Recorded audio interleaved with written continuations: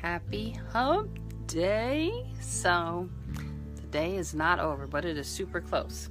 How I feeling these earrings, these two ponytails? I don't know if you noticed this whole week so far, I've been really getting it in with the different natural hairstyle looks. Today, as I come to you live from my lovely bed with all my junk in the background, I see you.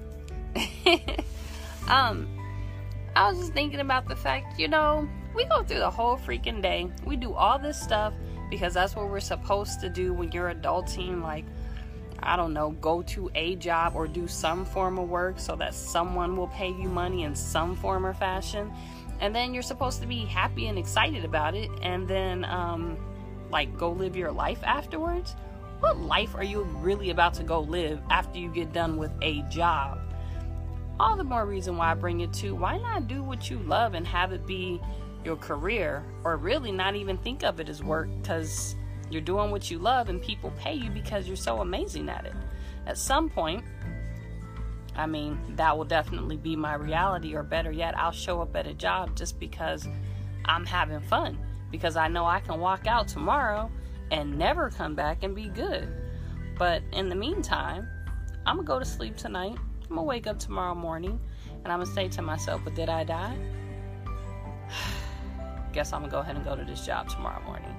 Guess I'm gonna go to that second job afterwards, and the third and the fourth job, and I'm gonna make it all happen and be beast about it. And then I'm gonna come home, sit in the same spot, and probably make another post about who knows what, and do the same thing over again tomorrow. But in the meantime, just FYI, if anybody's trying to hit up the gym, LA Fitness gym membership, I'm totally down to start working out with somebody else besides myself, because I could just lay in this bed and go to sleep.